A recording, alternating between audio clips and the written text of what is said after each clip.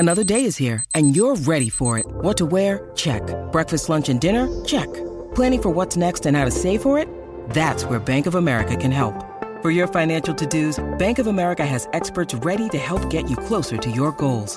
Get started at one of our local financial centers or 24/7 in our mobile banking app. Find a location near you at bankofamerica.com/talktous. What would you like the power to do? Mobile banking requires downloading the app and is only available for select devices. Message and data rates may apply. Bank of America N.A., member FDIC.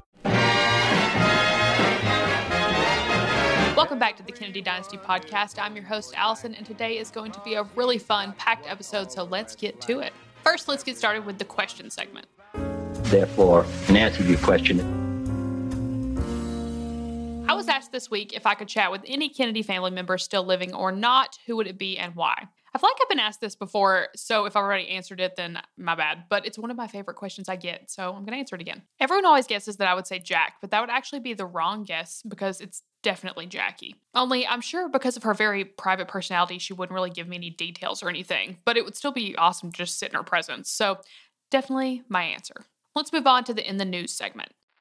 big news story of the past 7 days.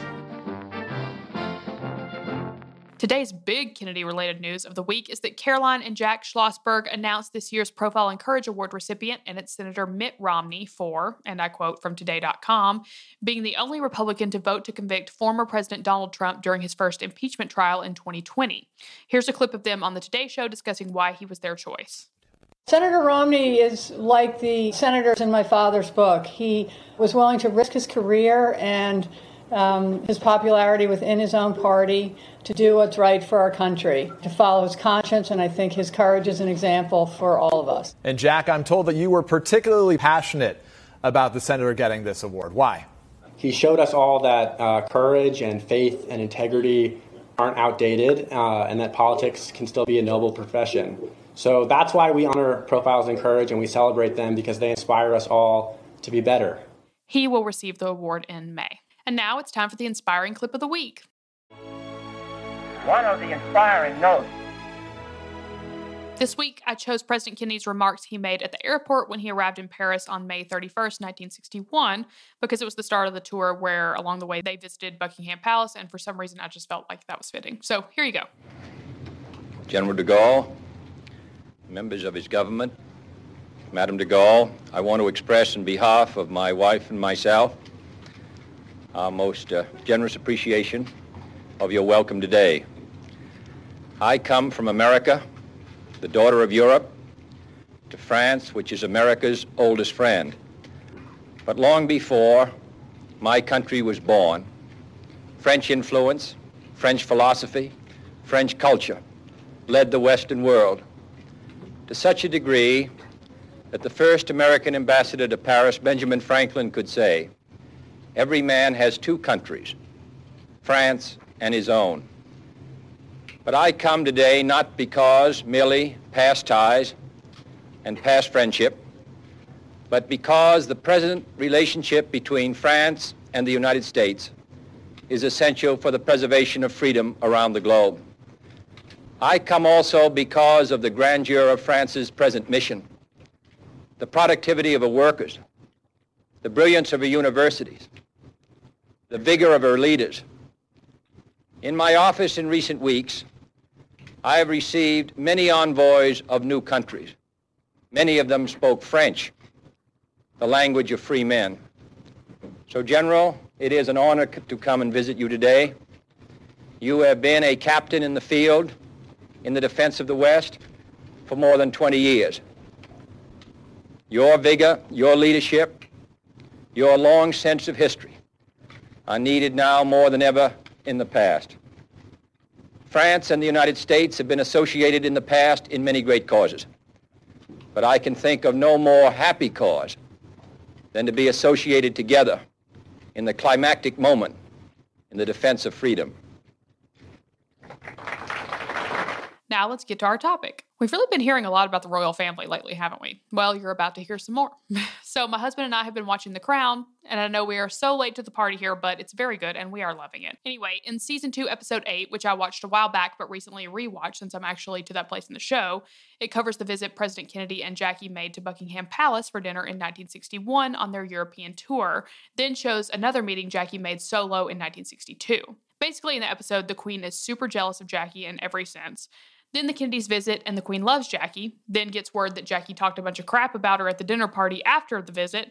Then the Queen gets bold and makes big steps in foreign policy. Then Jackie comes back to apologize about what she said and claims she was under the influence of one of Dr. Feelgood's shot cocktails at the party she was at and said stuff she didn't mean and that she was sorry. And side note, if you want to hear a bit about Dr. Max Jacobson, aka Dr. Feelgood, then check out the episode on Jack's health from a few weeks ago. And if you really want to understand the full scope of what I'm going to talk about, you may want to go watch the episode of The Crown that I'm talking about, and then continue listening afterwards. So, all this to say, I was a bit shocked by a few things in the episode, and that's what I'm going to talk about. 1. Would the Kennedys really not have learned how to properly meet the Queen? In the show, they fumbled the entire thing, and that just didn't seem right to me at all, considering their upbringing and overall respect for other cultures and traditions. 2. Would Jackie have really spoken that poorly about her? In the show, she was rude about the palace, her looks and demeanor, and I just have doubts that Jackie would offend someone so publicly in their own country at a dinner party where someone could obviously hear and it get back to her. Now, I know Jackie liked to gossip. The Schlesinger tapes proved that. But what was portrayed in the show just seemed a bit extra to me. And 3, did Jackie really admit to the Queen marital troubles, anxiety, and drug use? I just don't see all that being admitted from what I've studied. Also, side note, I hate the way the show portrayed the way Jack would treat Jackie in private. They definitely, in my opinion, took some creative liberties there, which they obviously have a right to do. But I get asked a lot if I think the way the show portrayed them behind closed doors was totally true, and I just don't personally think that was all that accurate. Okay, let's dive into what I found. Today's sources are Reader's Digest, Vanity Fair, The Telegraph, The List, Washington Post, Town & Country, the JFK Library, Refinery 29, and NBC News. And yes, I know that is a lot of sources, but I got a little carried away researching this one, and I cross-checked a lot. So, as always, I encourage you to do some research afterwards about the topics yourself, because for my format and time frame, I may not hit every single point everyone wants covered, and you may find more than I did. Plus, keep in mind, The Crown is not a completely historically accurate show and doesn't claim to be. It's more so historical fiction, using dates and events that really happened, but sometimes telling a more theatrical and entertaining story to go along with it. So, President and Miss Kennedy embarked on a European trip from May 30th through June 5th, 1961. Along the way, they were invited to stop for dinner at Buckingham Palace. And according to the White House Historical Association, it was the second time in 20th century that a U.S. president dined in Buckingham Palace, the first being Woodrow Wilson in 1918. Now, Jackie was already a little put off before the visit because she wanted to bring her sister Lee and her brother-in-law Prince Radziwill. According to Town & Country, traditionally, divorcees were not invited to state dinners at Buckingham Palace. Stas was Lee's second husband. Lee was Stas's third wife, but the royals eventually relented and extended the invitation to Jackie's relatives.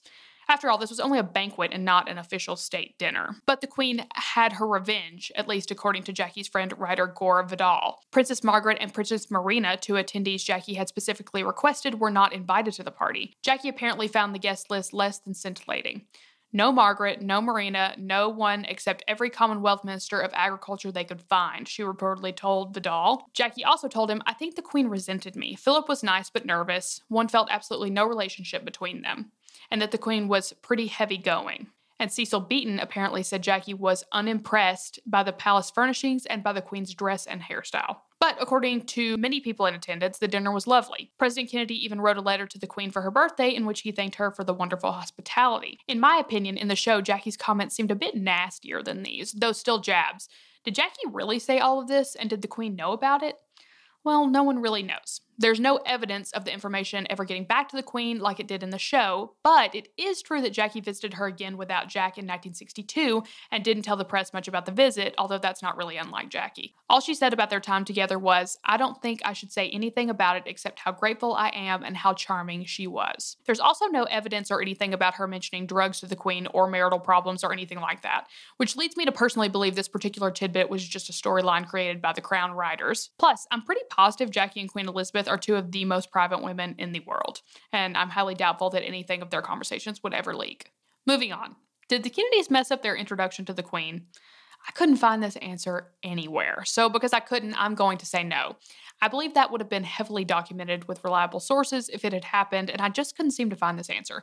Please DM me if you know the correct answer to this, because I'm human and may have missed it in my research. But as I said earlier, given their backgrounds, education, and respect for other cultures and traditions, I'm about 99% sure that they would have properly nailed their introductions to the Queen. Also, in the episode, it's presented that Jackie and the Queen's tension and differences influenced the way the Queen handled foreign policy after the fact, and there's no evidence to support this at all.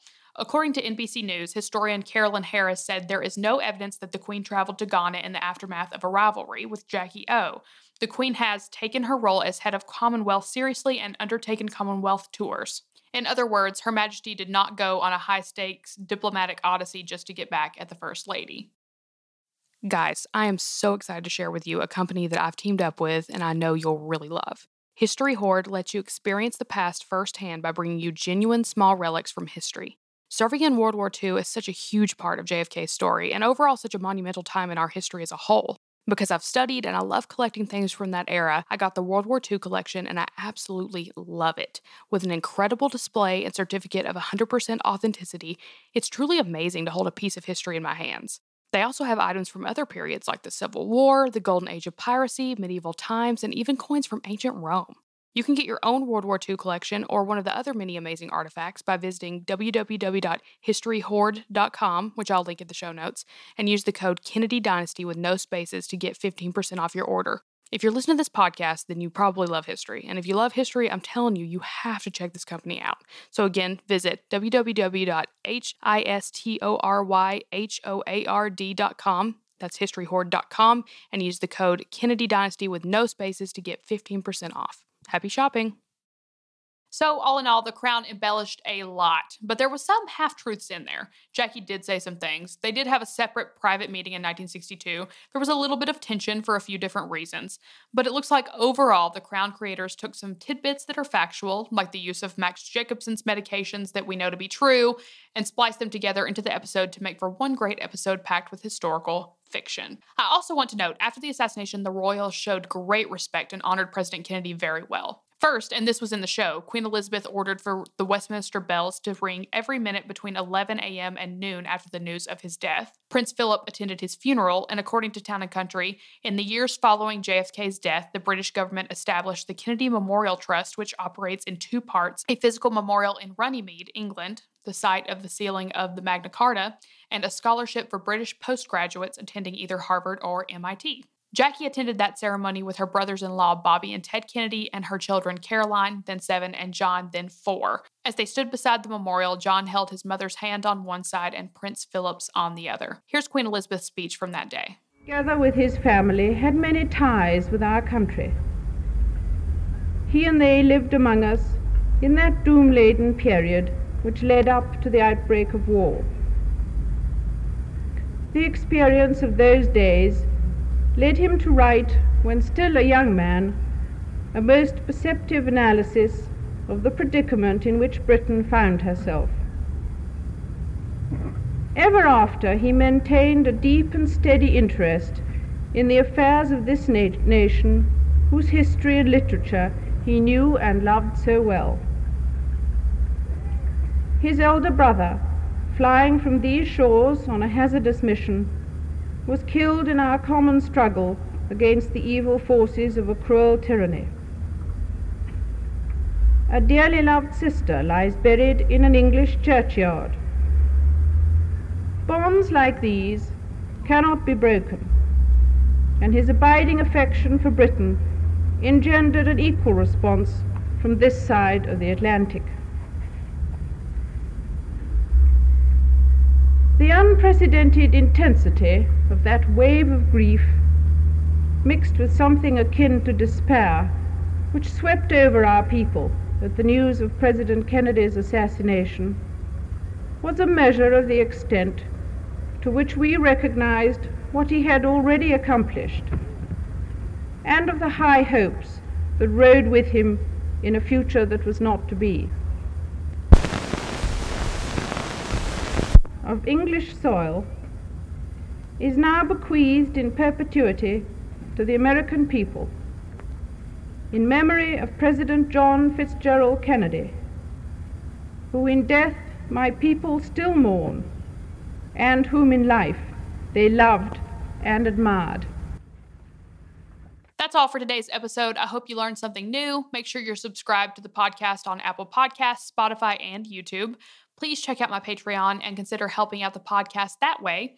All those links will be in the show notes. If you like the podcast, please rate it 5 stars and write a positive written review. Share with your history-loving friends and family, and I will talk to you guys next week. Come on and vote for Kennedy. Vote for Kennedy. Keep America strong.